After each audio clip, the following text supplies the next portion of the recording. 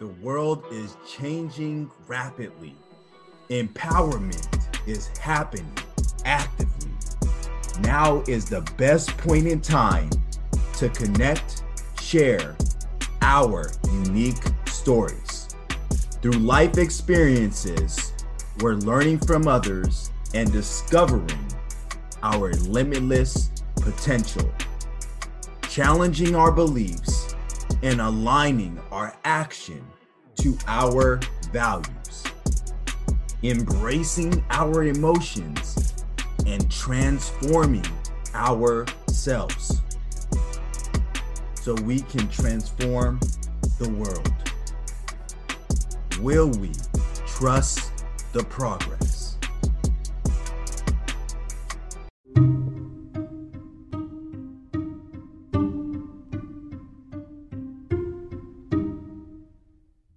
About what you believe about yourself, other people, and the world. Well, it's great to be here, Matt. And I would say what I believe about myself from the past that I have come from, what we can touch on a little bit more shortly. I would say that I believe that if you have a strong belief, you can achieve whatever you desire, because I didn't have that belief in my past. I used to have negative thinking, negative thought patterns. So now, after a lot of self-improvement, personal development, I know that whatever I want to achieve, I can achieve it as long as I am doing that with integrity, honesty, and trust, and coming from a place of love and being genuine. What I believe about others, I think with what's going on in the world at the moment, it would be very easy to see a lot of negative media, a lot of negative things going on. And I just want to say about others, it's also showing that there's a lot of good in the world. Our healthcare workers, there's a lot of good people coming together. So that is what I would say I believe about myself. That's what I believe about others. And what I would say I believe about the world, I would say we're all one. And this pandemic has proved that we are all one. It doesn't matter what religion, what race, what gender, everybody is one. And I think this crisis has shown that by everyone having to abide by the same rules and everyone having to come together for the better nature of the world. So that's what I believe about the world, Matt. And I like how you put that, the better, in terms of really reflecting back on your experience and tying it to what's currently going on.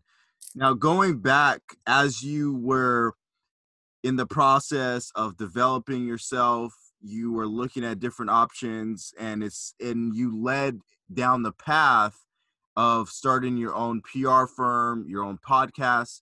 Tell me a little bit more about a memorable challenge that you were faced with as you were on this journey. I would love to, Matt. I think it would be best if I backtrack just a tiny little bit.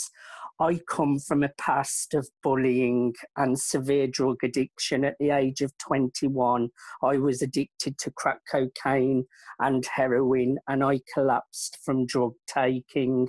So I think it's important I share the past I come from. I slowly started to rebuild my life. At the age of 30, I set up in business for myself as a self-employed hairdresser. I then joined a network marketing company that opened me up to the world of personal development and social media entrepreneurship. And as that journey passed, I realised I wanted to share my story to help and serve others. And I started speaking. I speak in schools on bullying, on mental health. And I also speak at entrepreneurship events. And I was interviewed on a radio show, which did open up the world of press and PR, which I do today, helping my clients get featured in major publications. I would say the challenge for me was the first 2 years of my social media entrepreneurship business and the first year of becoming a speaker. I didn't earn a penny, Matt, in my business. I didn't earn no money, but I had that perseverance to keep on going, and really working towards my goals. So the biggest challenge I had in the beginning for a good couple of years was monetizing my social media, my speaking businesses to make it a success. So being able to monetize the value that you were bringing to others. And Yes. tell me a little bit more about that experience of overcoming your addiction, and what piece of advice would you share to someone that is currently in a situation where it's very adversive and they have no hope? Okay, so going back a little bit, I think it's really important to never suffer alone. There are always people that you can reach out to if you are in an adverse situation. There is always light at the end of the tunnel. Never suffer alone, whether you speak to a friend, a mentor, a teacher. But I think as well, it's really important to admit yourself first that you have got a problem, that you are going through adversities, and that you do need help. Because if you don't admit it to yourself, no one else will be able to help you. But I would like to say, if I can turn my life around, being 21 years old, addicted to crack cocaine, heroin, collapsing and dying from drug use, from taking party drugs, anything is possible. It starts with your belief systems and the choices what you make, and with repetition anything can be achieved. I myself admitted I had a problem, and I started working on my mindset, really looking at how to control your thoughts that go into your mind. And once you start controlling your mindset and bringing it to a more positive mindset, slowly, with repetition, you start making better choices, and slowly you can start to turn your life around. But it doesn't happen overnight. You have to work hard. You'll have ups and downs on the journey as well. Nothing goes totally up in a straight line. You can be on a roller coaster, but it's about taking little steps every single day towards the end destination. So the end destination, I agree 100% with that, Mark.